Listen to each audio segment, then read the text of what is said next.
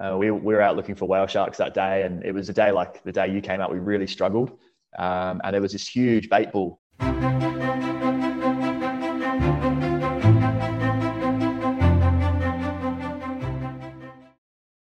Hey, Wiki Hunters, welcome back to the Art of Photography podcast, where we share our passion as a photographer, share with you how photography brings us hope, purpose, and happiness.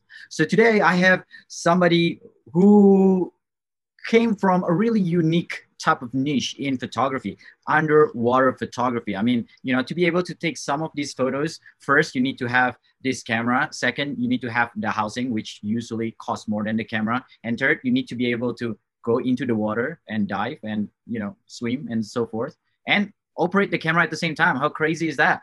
So I'd like you guys to welcome Tom Cannon. How you doing, Tom? Hey, Stan, how are you? Hey, Wicked Hunters. Thanks for having me on, mate. All right. So this is actually our take two, because the first part Tom's internet got cut out, but hey, that's technology. So, well, thanks a lot for jumping back in. And yeah, look, really interesting niche. And, I met you in Coral Bay, which was one of the most pristine water in Australia, we could say. It has been protected and it is beautiful. The wildlife there, the underwater wildlife is just so beautiful. And it was so fortunate to meet you back there. So tell us a little bit, how do you get into underwater photography? Yeah, we did. We met in the Ningaloo Reef. Hey, that was an epic little day, that one. Yeah, it was like ages ago. It was so funny because we saw shark, we saw whales, but we didn't see whale shark. Yeah, it's such a varying day there. I think that's what keeps me so in tuned. I've got the attention span of a goldfish, so the changing wildlife every day is always good. It's never the same. But we didn't get a whale shark. Did you end up getting one in the end, or were you? I did. I ended up went to Exmouth and I did another one there, and it was funny because the first trip had to be canceled. So actually on the third try that I actually got onto the boat. So the first one was Ningaloo, the second was Exmouth, and the third one was Exmouth again. And on the third one, I finally see the whale sharks, and it was so funny. It took me 3 tries. And once we get out there, I saw 3 whale sharks. 3 is the magic number. It happens to so many people. Magic number. Unfortunately, it's quite expensive to try 3 times nowadays. We don't do repeats or anything like that. But so stoked you got one. It's a long way for you to travel now anyway to come back and have a look. Oh man, I'd love to. I'd love to join. I'd love to get a housing. It's been my dream to get a housing and do more of what you do. So it's awesome. It's definitely one thing I want to get into. How did you first get into this?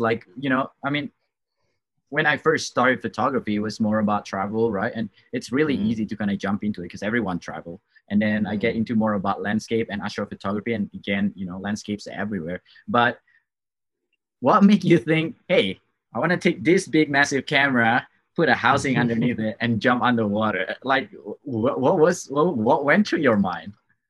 It was a pretty long journey, actually. I mean, how long have you got? Oh man.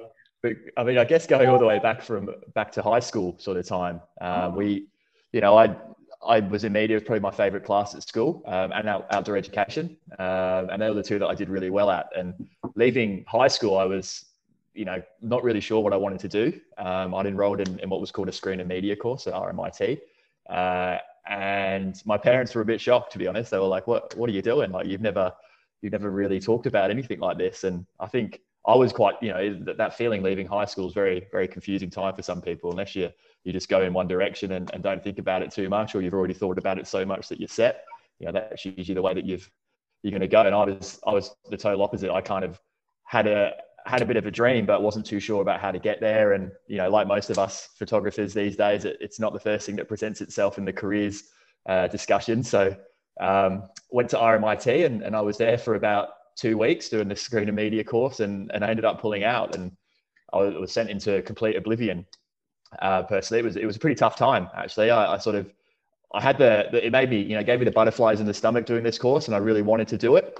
But I didn't really have the backing around me to sort of say, just go for it. It was kind of like security, should be getting a trade or something like that, or doing some sort of other degree that's got a few more jobs. And I buckled and sort of tried that for a while.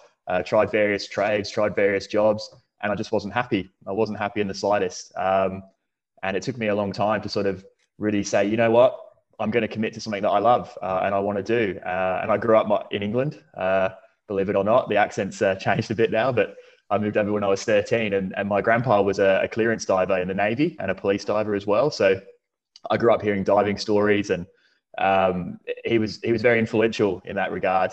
He always said to me, you know, if you work a job that you love, and he absolutely loved his job, you know, you'll never work a day in your life. And it's a bit of a cliche line, but it certainly stuck with me growing up. And I'd always watch documentaries like the BBC docos and things, and it gave me that feeling in my tummy again. That was what I wanted to do with my life, and I never really thought that I could do it. I didn't believe in myself too much at the start, and yeah, then the day that I committed and changed my mind, various things happened in my life that made me want to do it. I lost a friend to brain cancer, and she was a very close friend, and it kind of hit me and said that could have been me. And I remember going to say goodbye to her and being in the sort of waiting room, and I got to a point where I was like, what am I doing? I'm not happy with my life. I'm kind of just living day to day. I haven't made a choice of where I want to go.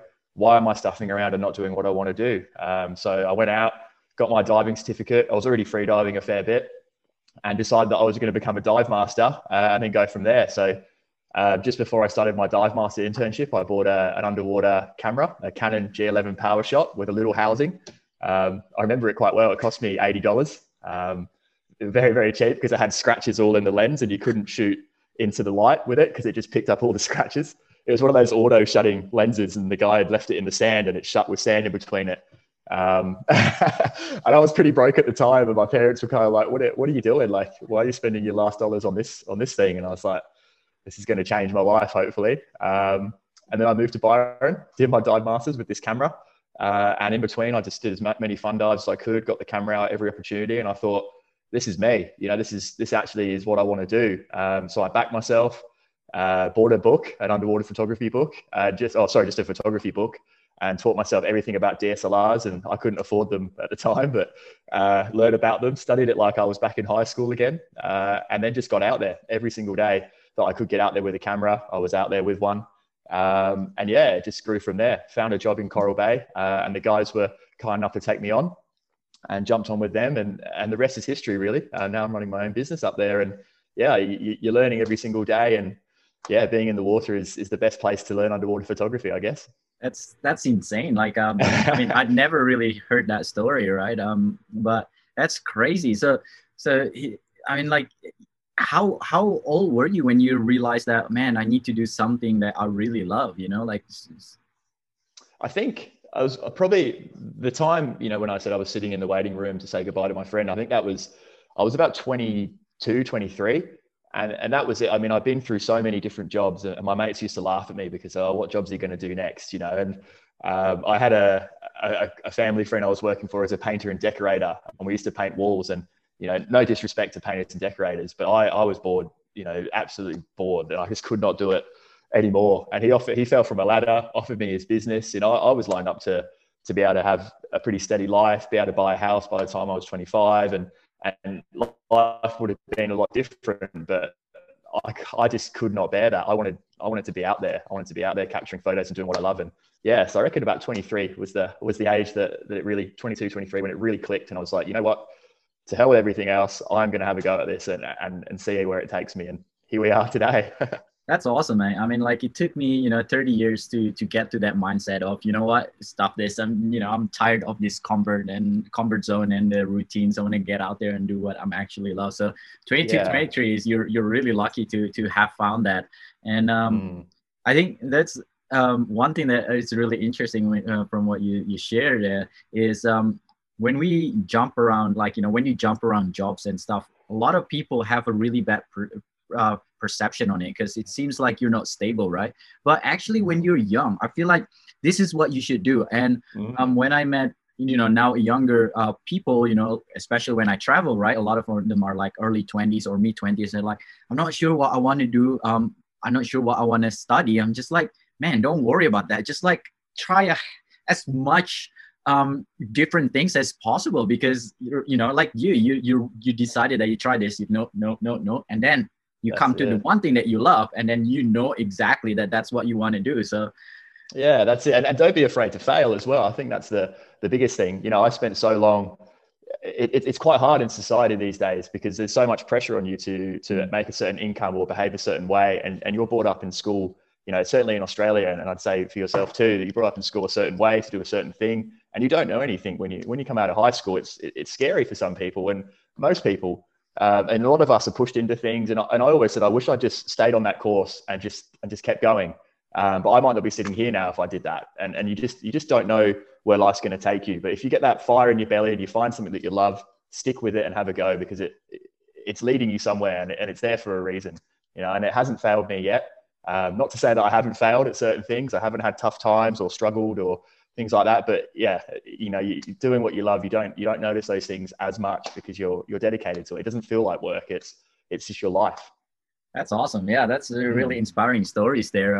Thanks for sharing that. Wow. Like, do you ever come to, does it ever cross your mind that maybe this is not for me? Maybe you're not cut out for this. And, have you ever think about quitting and thinking that, I'm not cut out for this and I'm not good enough for this? Yeah, certainly. I mean, it's not a common thing. I think now, after COVID, it was tough. It was very, very tough financially. And you kind of have to reinvent the wheel. And we've talked about this a little bit as well. You've really got to educate yourself and try and expand your horizons beyond photography these days as a photographer, because it is such a diverse field and so competitive. But certainly in the first year that I moved to Coral Bay, I was working for another company. It's a sales job that I was doing, and it was really tough to make sales because I didn't have the full honest confidence in myself as a photographer. I was good enough, but I just didn't believe it myself, I guess. And I was struggling to make money, making sales. I just got my dive masters as well a year or two before. And I was working at a dive shop, and I turned around to my bosses at the time and said, look, I just don't feel like I'm good enough to do this. And I don't know what it is that's happening, but I'm not making sales for some reason. I don't feel great about my photography. And I was close to quitting and just doing the dive master thing. And there's nothing wrong with that. But photography is what gets me out of bed in the morning. And it was more the complications of work and things that I had to kind of bust through that hurdle and just understand that I still have the passion for photography. It's just working your passion as a job is difficult. It's hard to make money sometimes during that. And, it was a good struggle to have early on for me, because I think it goes to show, I've had struggles every single year. You struggle to make money, you have to find ways. But, they say, what do they say? Calm seas never made a good sailor. So, that's the best way to put it, I guess. Yeah, that's awesome. I love how you say, like, we all go through these struggles, and, the social media usually make it seems like it's an overnight success. And the thing that it's really hard for us to share with our audience or our followers or fans is our state of mind, right? I mean, like, how do you translate a state of mind in the form of photography or, video? It can be difficult sometimes. And yeah, I definitely feel you. And I think it's really funny because I feel like the more I talk to people towards this journey, I feel like a lot of us gone through a very similar thing. But one thing that I really want to know was, do you have like a point where, like a turning point, like where you just go, you know what, I can do this and I am good enough and my photography, can make a difference or whatnot? Yeah, I think that's a very good question. I mean, going back to the last story, I think having the right people around you as well, surrounding yourself with good people that encourage you and nurture you is always great. And at the time I had people that said, no, you're good at what you do, believe in yourself. And that was very important. Most recently, actually, after COVID, it was a tough time for me. And I was not in a great headspace when it came to the financial security of things. Like so many people in tourism that are reliant on tourism and photography or the arts, I got to a point where I was like, well, I don't like this feeling anymore. I don't like feeling insecure about my finances and not knowing where the next money is going to come from, or, eating into the little savings that I have. And there was a point where I went, I've been doing this for 6 years now in Coral Bay, and I've made a lot of sacrifices to be there.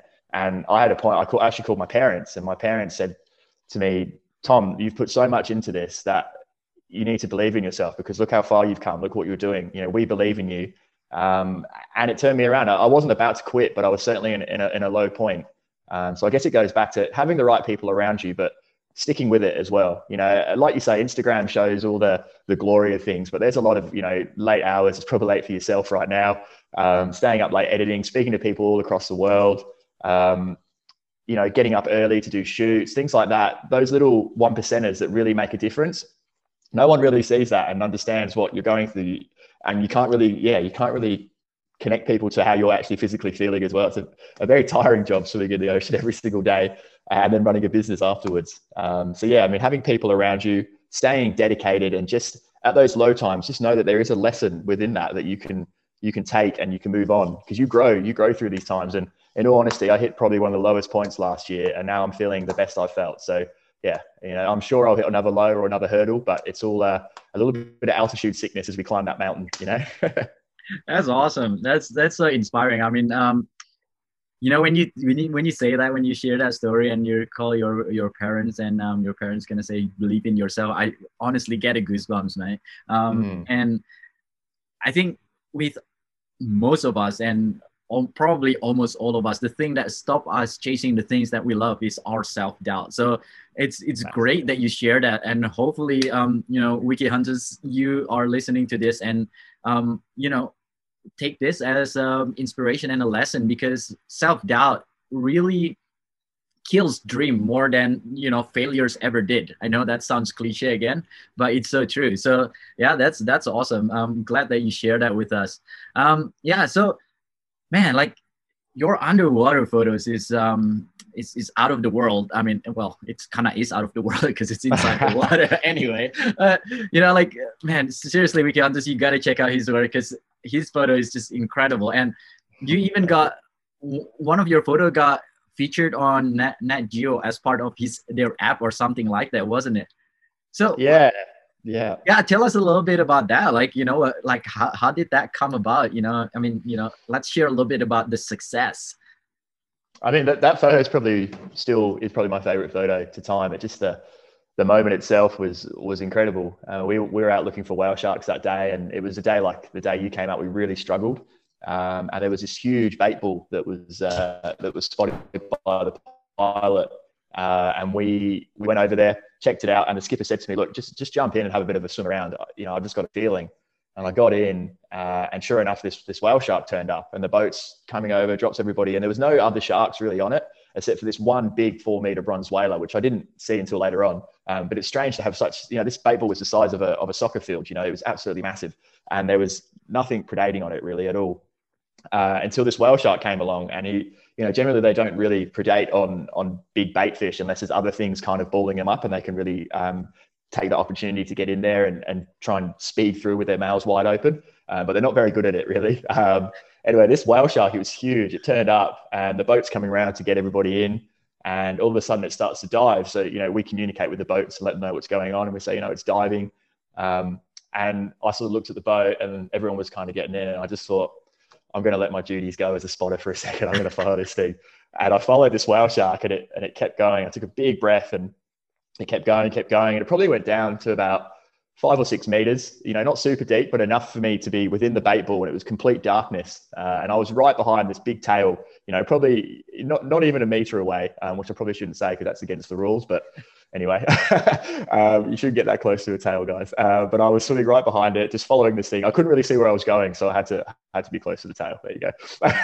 And I followed the tail all the way, and it just went completely dark for a couple of seconds. It was just me and this whale shark and this huge bait ball.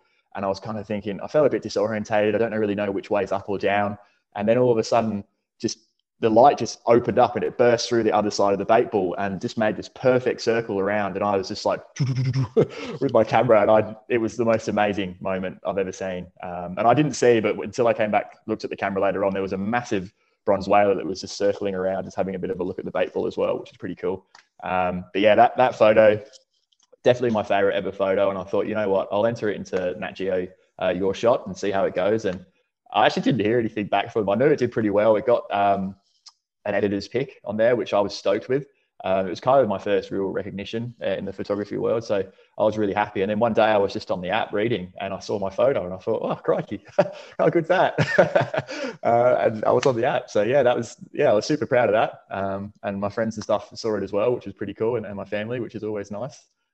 Yeah, that's how that came about.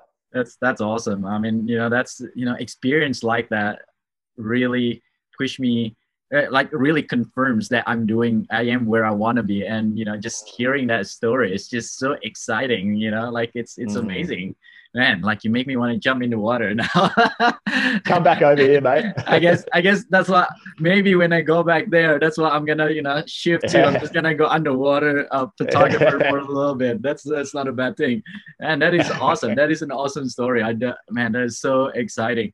So why Coral Bay? There's a lot of places around Australia. They are beautiful, both on west and east coast. Of course, the west is best, right? We are biased, but yes, west Yeah, is very best. We nice. have a better beaches. But like Exmouth is a place. There's a lot of beautiful underwater wildlife there as well. Up in Whitsunday, a little bit north part of Queensland, as well as Tasmania and so forth. So Yeah. why Coral Bay? It was funny actually. I mean, the obvious reason is I got a job over there, and that's why I went across. But the whole time I did my dive masters in Byron Bay at Julian Rocks there, which is where I saw my first manta ray, leopard sharks, and grey nurse sharks. It was an amazing time because I hadn't dived with sharks much before or ever seen a manta. So to be there, learning my dive masters with a bunch of great people, and seeing what we were seeing every day was incredible. But to me, the Ningaloo I'd only heard rumors about it. I grew up, one of my best friends was actually, his parents lived in Exmouth and they were younger, and he used to talk about it a fair bit. And I just one day looked up the Ningaloo Reef and had a bit of a look because he said that he was my dive buddy. So the diving was insane over there. And I had a bit of a look and I was like, wow, it is. And then I heard about whale sharks, and I just thought I was drawn to it in a funny way. And I talked about it actually, funny enough, when we were doing the internship in Byron.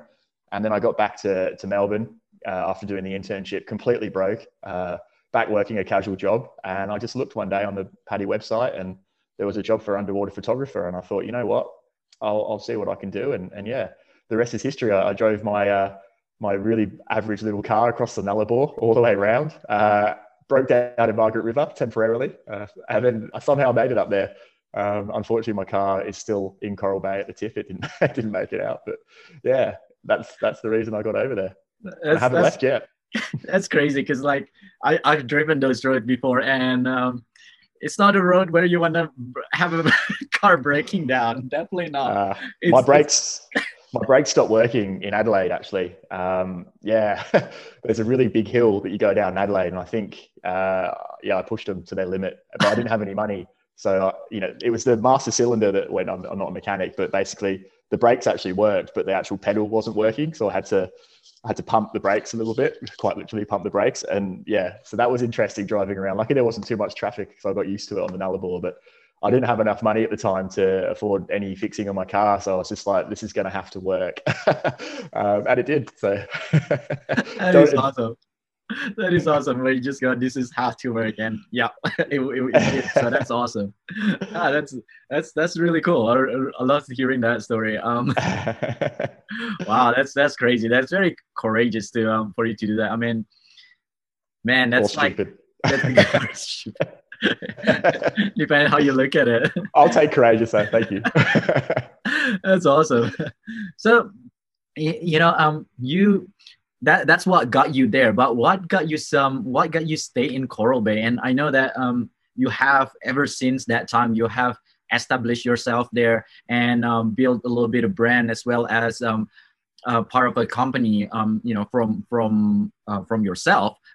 Tell us a little bit more, like a story of how that kind of developed, why you ended up staying there, and how you ended up, coming up with this, all these brands and so forth. Yeah, so the guys that I initially got employed with, they left basically. So I essentially lost my job, which was pretty heartbreaking. And then I went back to Melbourne. I flew back. My car was not able to make it back to Melbourne. I flew back, and I was pretty sad because I'd finally saved enough money I spent pretty much the rest of my money on a new setup. Had my new setup, and I was really getting into photography. I mean, I was already into it, but I was really felt like I was developing quite fast, being out there every day. Found my dream, and then they folded, and it was quite hard. So I left, went back to Melbourne, very sad, and then I got a phone call just before that Christmas saying, "Hey, Tom, we'd love you to come up and fill the contract if you can." So I did. I called one of my good buddies, Sam Lawrence, and we went over there together and formed our own company called Ocean Collective Media. And initially we started with 3 boats that we were working on, 2 whale shark boats and a manta ray boat with Ningaloo Reef Dive. And then we've eventually moved to a company called Ningaloo Coral Bay with their boats there. So now we're on 4 boats, and at any time we try to have at least 5 staff up there. So I guess, I mean, that's kept me very busy the last 5 or so years. It's always a bit of a shuffle. Coral Bay is very hard to get accommodation for staff. So if anyone in the West Australian government's listening, please help us get some housing.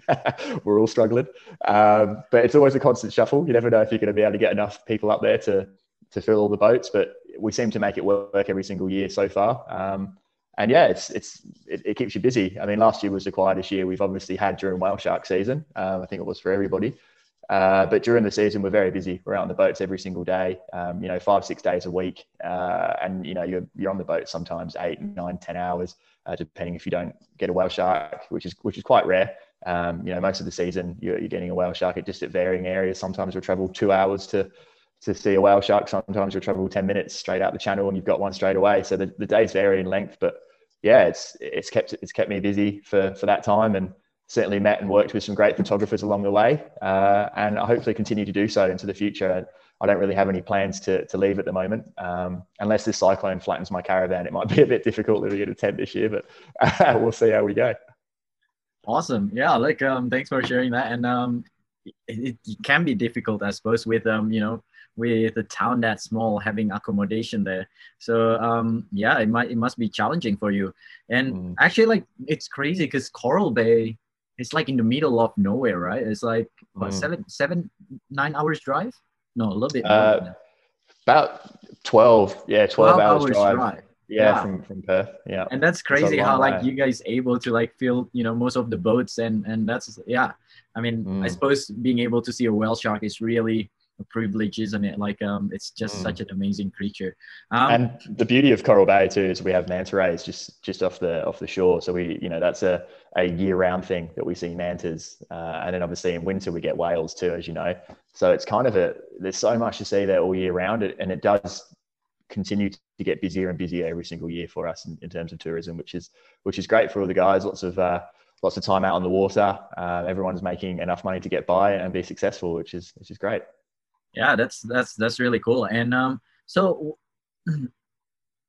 for the whale sharks and the wildlife and stuff like that, do you normally go out just with the tour, or do you go out yourself and try to spot some of these wildlife as well? So, I mean, during the season, it all depends on staff. I mean, if, obviously I'm responsible for making sure there's people on the boats. If I'm going out on a recreational boat and there's no one on the whale shark trips, I'll probably lose my contract pretty fast. But yeah, mostly on the boats. We've got the best spotters. We've got a spotter plane that goes up every day. And so we've got the best boats as well, very comfortable to go out there. And the skippers are great as well. As photographers, we're spotters too. So we get put in the water first with most things, whether it's making sure that it's a whale shark and not something else, or whether we're getting in on a bait ball just to, with somebody else to make sure that it's all good to bring in the customers. We usually get a little chance and a little window to get in, see things first, establish a bit of a connection with the animal. And then if it all goes well, maybe take a couple of photos first, and then everyone pops in, which is always great. It's kind of a big advantage being a photographer in that regard, being able to get in early. In terms of rec boats, we certainly do. I mean, during COVID, we were out there so much as possible, exploring the reef. And it was really cool to see the reef without the bigger boats there. We obviously missed the tourists, but the wildlife missed us. I actually remember the first day after we kind of knew that there was no COVID in town, and we were kind of a bit freer to go out on our boats. And, we did the right thing at the start. The first day we went out, I was with a couple of good friends on the boat, and we were in the channel, and we see bottlenose dolphins a fair bit there, but they very rarely jump out the water. But this bottlenose dolphin came racing over to our boat and just breached right out the water, a couple of meters. And it was a really nice feeling. It was almost like they kind of missed us a little bit. We like to think that, unless they were like, where have you guys been these last 2 weeks? But yeah, we get out there as much as possible. Everyone in Coral Bay, including myself, lives and breathes the ocean. We live so close to it as well. But if it's a good day with good weather, chances are most of the people out there are going to be out there because it's why they're there. Living in the desert, there's not really much else other than good people in the ocean. Yeah, speaking of bridging, it just remind me when I was on that tour and you caught that photo of the whales just like bridging on off the water, and I was facing the other way. I was like, no. Oh mate, I've missed my fair share. Don't worry. That's awesome. No, that was insane just to be able to experience it, because it was like pretty close. It was like a good like what 5-10 meters away from our boat or something like that. It was insane, like just to see it up that close. Um, yeah. So you got Yeah. like a clothing brand called Protect What You Love. Is that Yeah, right? that's right. Yeah. So Yeah. do you want to share us a little bit more? What is how did that come about? And what is Protect What You Love about, and what's your mission? Yeah, sure. Thank you for asking. A little plug. I'm actually wearing the shirt as well, if you could see it. Nice. Little plug. Yeah, so Protect What You Love started, it's changed a lot over the years. We started it about 4 years ago. There was four of us guys. Three of us lived in Coral Bay, and the other fella, Kalen, he lived on the East Coast.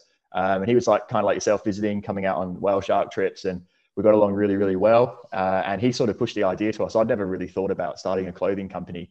But he said, I love what you guys do. I love the life that you live and the things that you see. Why don't we try and put that on some t-shirts? And I thought, I'm a yes man. So I just said yes, almost quite blindly, and was like, let's go for it. As did a couple of my mates as well. And we all jumped on together. And we sort of said, how do we want to base this brand? What do we want to call it?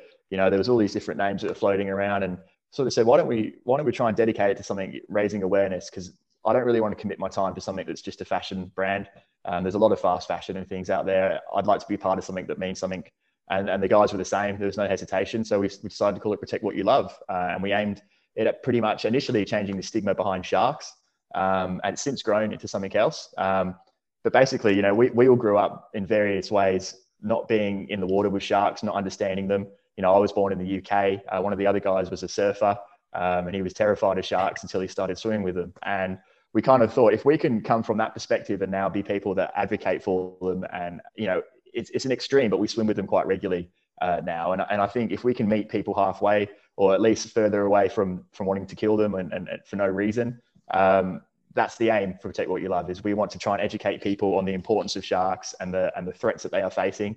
Obviously, the media doesn't help us very much, so we're almost a counterweight to the way the media behaves. There's a lot of sensationalizing of shark spotting and things like that, which kind of leads to, there's no empathy towards sharks. There's a lot of like-minded people like ourselves that understand the importance of them, but for every one of us, there's another 5 people out there that really just don't know anything about them, except for fearing them. And it's understandable, because that's all they've been fed. So we're trying to create something that does feed them with education, honesty. We're not telling these people to go out and start swimming with sharks, or that they're pets or puppy dogs, because they're not. But they're an integral part of our oceans, and they're something that we need to have around. They've been around longer than us, and they deserve to be in the ocean. At the foundation, they deserve to be there. So very passionate about trying to communicate that. Our shirts are pretty much designed in communicating that message from the get-go, and people do ask questions. It says Protect What You Love on the back, and it's got a tiger shark there.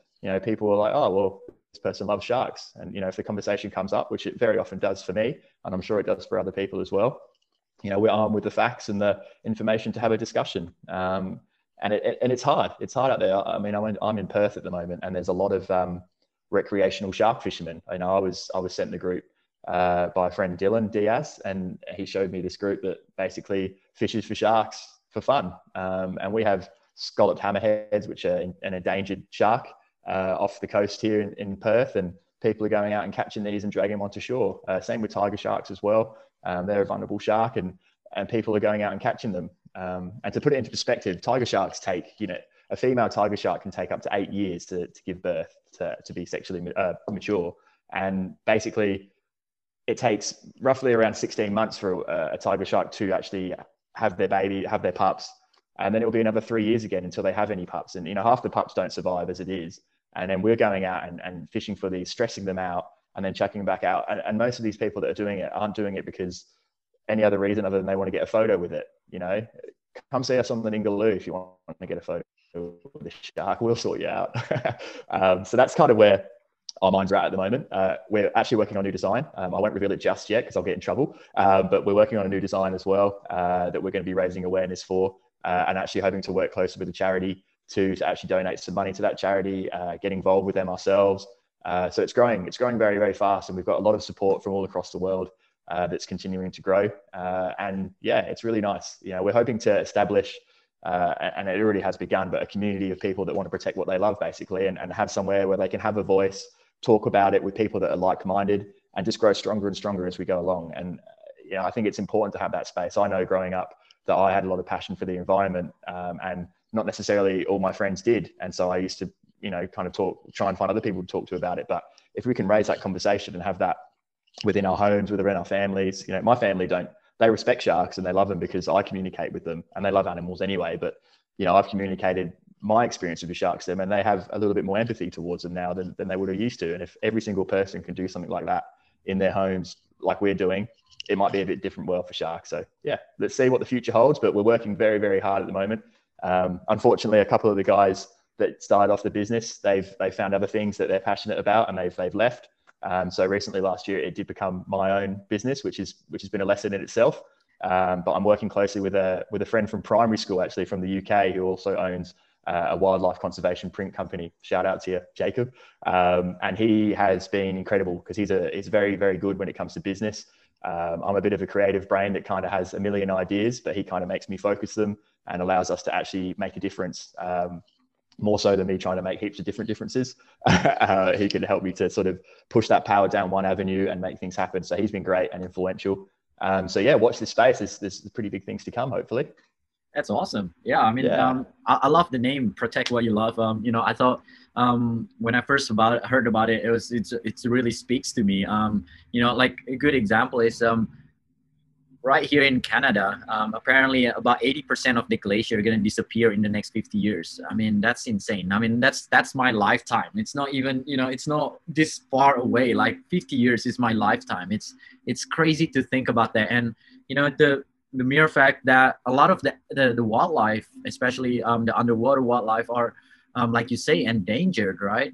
And they're such a beautiful creature. And this is why I really try to advocate people to travel, because when you travel, like I met you, and that trip really opened up a lot of my awareness in terms of the environment danger that the water is, or the sea is struggling with. And ever since that, I did my open dive as well in Bali. And, all that is like, it makes you realize how fragile this world is. And man, we're taking it for granted, like, honestly. So I'm so happy that you bring this voice, and, you share this voice with us. I think that's amazing. Protect what you love, really. I mean, for your case, it's where it revolves around sharks and the water, but all of us have something we love in this world, and I think it's very important for us to protect it and not take it for granted. So that's awesome. It. That is really awesome. Yeah, thank you. And on that as well, like we hope to grow into not just the ocean. In the future, there's going to be so much. It's at the moment, it's finding the time and the resources to do that. I mean, we're so new, but with what you're saying, everybody has something that they love, and to do with the environment. Everyone has a backyard, whether it's a local park where there's birds that rely on the trees there. There's so many variations, so many things to be protected, whether it's just going for a walk every day and picking up litter. There's so much that we can do to make a difference, and you don't always see the difference that you're making. And people might not pat you on the back for doing what you're doing, but just know that those little things, even picking up one piece of rubbish, will change an animal's life in some way. And if you can do just those little things, like I say, the 1%ers every single day, you'll make it a better world for something else out there. And then you grow, and that's how conservation is formed. And once, if we can do that as a collective, as a species, then it's going to be a better world for us, as well as all the animals that are a part of it, that we, like you say, we tend to forget quite easily when it comes to development and growth as humans.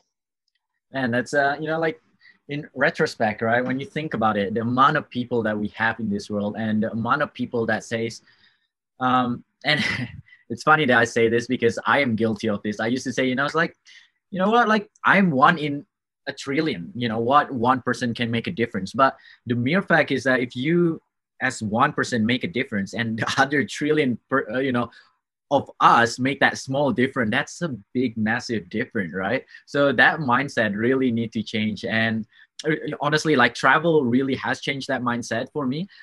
Before that, I used to be that person where I go like, you know what, it's like, that's okay, like, I'm just one in a trillion, I won't make that much difference. But like you say, if every single person, right, in this world spend or like pick a rubbish for every TikTok videos or Instagram post that they posted, this world would be clean. Yeah, spot on, mate. Spot on. Honestly, like, and it's not that hard. Like, it's not that hard. It sure, like you go on a trail hike, you don't need to collect everything and bring a big bag of it. Just collect what you can, like 5 of them, 10 of them. It makes a whole lot of difference. And yeah, that's so amazing. I'm so glad that you share that with us. So um coming to the 1 hour mark, I want to keep this kind of on the 1 hour just so that it doesn't drag out too much. But I want to talk, before we go, I want to talk a little bit about what we just talked about, the awareness around the environment. From my experience, the people that live around the environment are the one that aware the most about the problems and also the challenges, right? Because I mean, I come there for, I think it was like 3 days. I swam on the water, I enjoyed the beach, and then off I go. And it was perfect. Like within that 3 days, so the sun was out, beautiful day out to be jumping in the water. So we don't see that as much. But for a person like you who actually lived there for such a long time, I'm sure you have recognized some of these challenges. Do you want to share us a little bit and give us a little bit awareness around that challenges? Yeah, I think certainly. Thank you for giving us a spotlight to do that as well. It means a lot. Particularly in our home, we've noticed even this year more than ever, plastic, single-use plastic is by far the biggest pet hate for a lot of us, and I'm sure a lot of the wildlife as well. I mean, the amount of lolly wrappers or little plastic bags that have been used once, or those sandwich bags, protective masks, things like that are just being discarded by people. Sure, they put it in the bin, but it just goes into a landfill place and gets blown out of there and ends up, a lot of people in Coral Bay do great work going out every single day picking up rubbish, and myself included. Like, I'll just go for a walk in the afternoon, and that 10-minute walk ends up being an hour walk because you end up coming back with bags of the stuff. And this is in remote Western Australia where there is relatively no people, and it's really, really scary. And all of our marine life, they're filter feeders, not all of it obviously, but the megafauna, certainly they're filter feeders, and they're taking that plastic in unknowingly, and it's killing them. Well, I mean, we don't know the effects of that yet. I was talking to a whale shark scientist the other day, and he was telling me basically a lot of whale sharks, when they die, they sink to the bottom, so we can't actually tell how much plastic that they're ingesting, but there's a big chance that these filter feeders are taking a lot of plastic. And I mean, 100%, there's no doubt that they are doing that. So that's probably for me the biggest one. And then obviously, we've got this program at the moment that's being started called Resilient Reefs on the Ningaloo.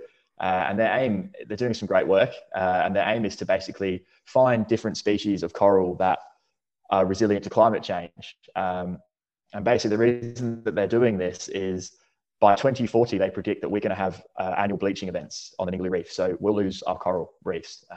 Now, I'm not a marine biologist, I'm not a scientist, but you can feel it inside you when these annual bleaching events on the Ningaloo Reef. We're a pretty pristine reef at the moment, and that's how fast this planet's supposed to warm given the rate that we're going, and we're going to be having annual bleaching events there. So knowing that and knowing that that's going to continue to grow unless the government changes something, unless we change something, unless we're forced to change something, I think, the best thing I can say to people is vote accordingly. Make the difference. Like you say, we were talking about only being one person. If that only one person adds up to 1 million people voting for companies or politicians that are going to do the right thing by the environment, that's how we're going to make changes, as well as not using single-use plastics at home and being conscious of what you're buying. There's a big thing in Australia about super funds at the moment, and a lot of the super fund companies are investing in fossil fuels with your super money. Take that money out and put it into something that's putting it in towards reforesting or something that's helping the planet instead, because those things are there and they're growing, and we're getting stronger and stronger as people that care about this planet. the only way that we're going to change things is by recognizing that this is happening now, and we need to make a difference now and start thinking about it. It's not one of those things that we can leave until the last minute. You know, we're talking today. Oh, oh. I think he just cut out again. And there's a cyclone in Coral Bay that's going to hit Coral Bay. Oh, I'm still there? Yeah. So yeah. You're back. Oh, there it is. Unstable connection. A bit like our environment going forward if we don't if we don't make the right changes. But yeah, if I could say anything to anybody, it's just start thinking about making this change. You know, not just think about it. Let's start doing it. You know, think today and do the change tomorrow. Literally tomorrow, because we need to start changing the way we live now. That's awesome. And you know, I mean, it really frustrates me when I buy this waffle, you know, just a chocolate waffle or whatnot, and it's inside a plastic, and then you open it, there is a cardboard. You open the cardboard, there is another plastic, and then you open that, and then there is a plastic tray. I'm just like, why? Like, I just don't understand it. And you know, it's like, sure, it might works in you know, for commercial perspective, but come on, like, seriously, you know what I mean? Like, away from it doesn't change the taste, and it doesn't change the structure. And you know, going back to what you're saying with single-use plastic, actually, I'm a hoarder of plastic. What I mean by that is that I don't use plastic. I like, when I go shopping and stuff, I don't I bring my own bag and stuff, right? But if I do get a plastic, I would try to reuse it as much as possible, either as a bin or as a storage space. So I end up having this massive, like, bulk of plastic that I've just, you know, ended up reusing it as much as possible. And that's it. A small thing like that make a big difference, right? I mean, you know, if I you know, the plastic from the bread is probably better plastic than the stuff that you use for that you buy from, like, groceries and stuff. So I actually usually keep them and reuse them for, like, sandwich bag. I was like, it's from a bread anyway, why not use it for a sandwich bag instead of buying one, right? It's like, spot on. Yeah, so, like, you know, like that small difference, and then once you use it for a small, like, a sandwich bag, you could use it for a small bin or whatnot, right? So you know, that just don't be lazy, you know. It's like that small bit of difference make a lot of difference in a bigger perspective. So yeah, thanks for sharing that, and that's good to hear. You know, like, the message, especially from a person who's living there, and it's really hard for us to kind of put in perspective. Like, it seems like it's there and it's not going away, but the problem is, do you really want to take that chance? Because when it's gone, right? I mean, it's similar to, like, COVID. I know a lot of people, it's quite controversial with wearing a mask, and people are like, oh, why do we need to wear a mask? We're being controlled. It's like, you know what, like, it's a small price to pay. Like, if it really gonna protect you, like, wearing a mask is really insignificant compared to all the problems that you're gonna get if you do get the COVID, right? So I mean, for me, I'd be like, you know what, just in case, like, I never know. Exactly. So awesome. Oh man, sorry. It's a very tough one to make that change, but once you do and you consciously do it, it does make such a difference, like you say. And there's always going to be people that are going to call you a greenie or be negative towards you, and that's because you have to break it down. They're pretty much, they don't want to change, basically, and the only way to change those people is to talk to them nicely and educate them. You know, I was told by I recently spoke with Madison Stewart, or Shark Girl Madison, and she's been absolutely incredible what she's done for the environment. And I said to her, how do I talk to these fishermen that absolutely hate people like me? And she said she ends up becoming friends with most of them because she talks to them respectfully without getting angry and educates them. And not all of them change, but if you change 1 in 10 of them, that's one fisherman that's going out there and saying, hey guys, maybe we shouldn't do this. You know, and if you can communicate this message to people that really don't want to change, yeah, it's going to make a big difference as well. Yeah, awesome. And this is one of the reasons why I want people to travel, because a lot of times you just gotta see it for yourself. And it's really hard for me to tell you, you know, like, wow, this glacier is going away. But the fact is, like, it's going away at the rate of 50 meters a year. That's insane.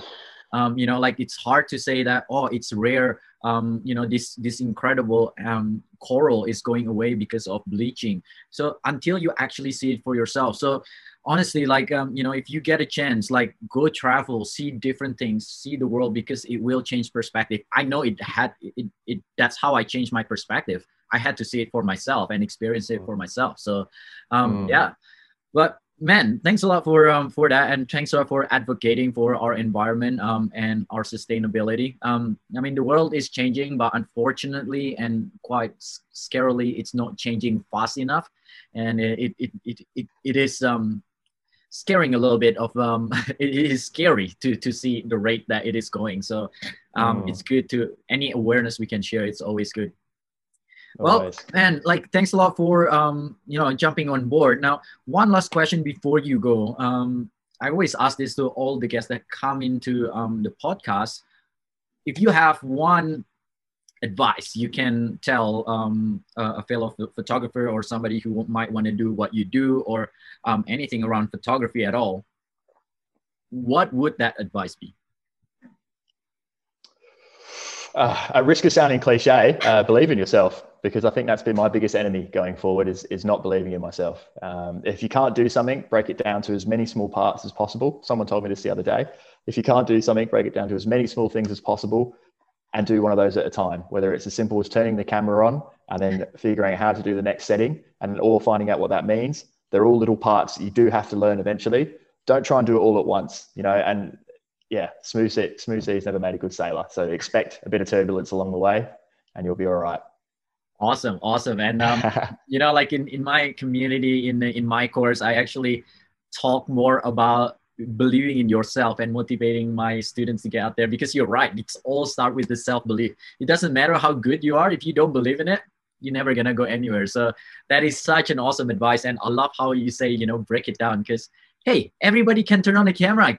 Guess what? Yeah, that's awesome. Right. All right. Well, thanks a lot for being here. And, for the people who want to learn more about you and about protect what you love and some of these conservations, what is the best way to find you? And I'll make sure I'll put it in the description of the link once you let me know. Yeah, so Tom Cannon Photography is my personal Instagram.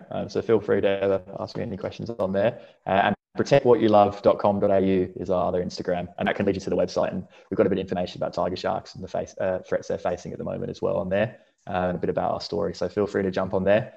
Always feel free to reach out as well. And yeah, thank you so much for having me as well, mate. I really appreciate it. It's been great chatting to you.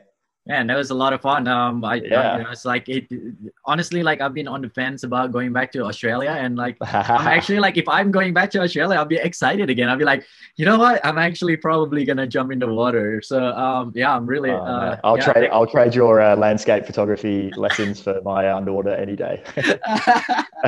That's awesome. Yeah, no, for sure. So thanks a lot for being here, Tom, and Thank you, brother.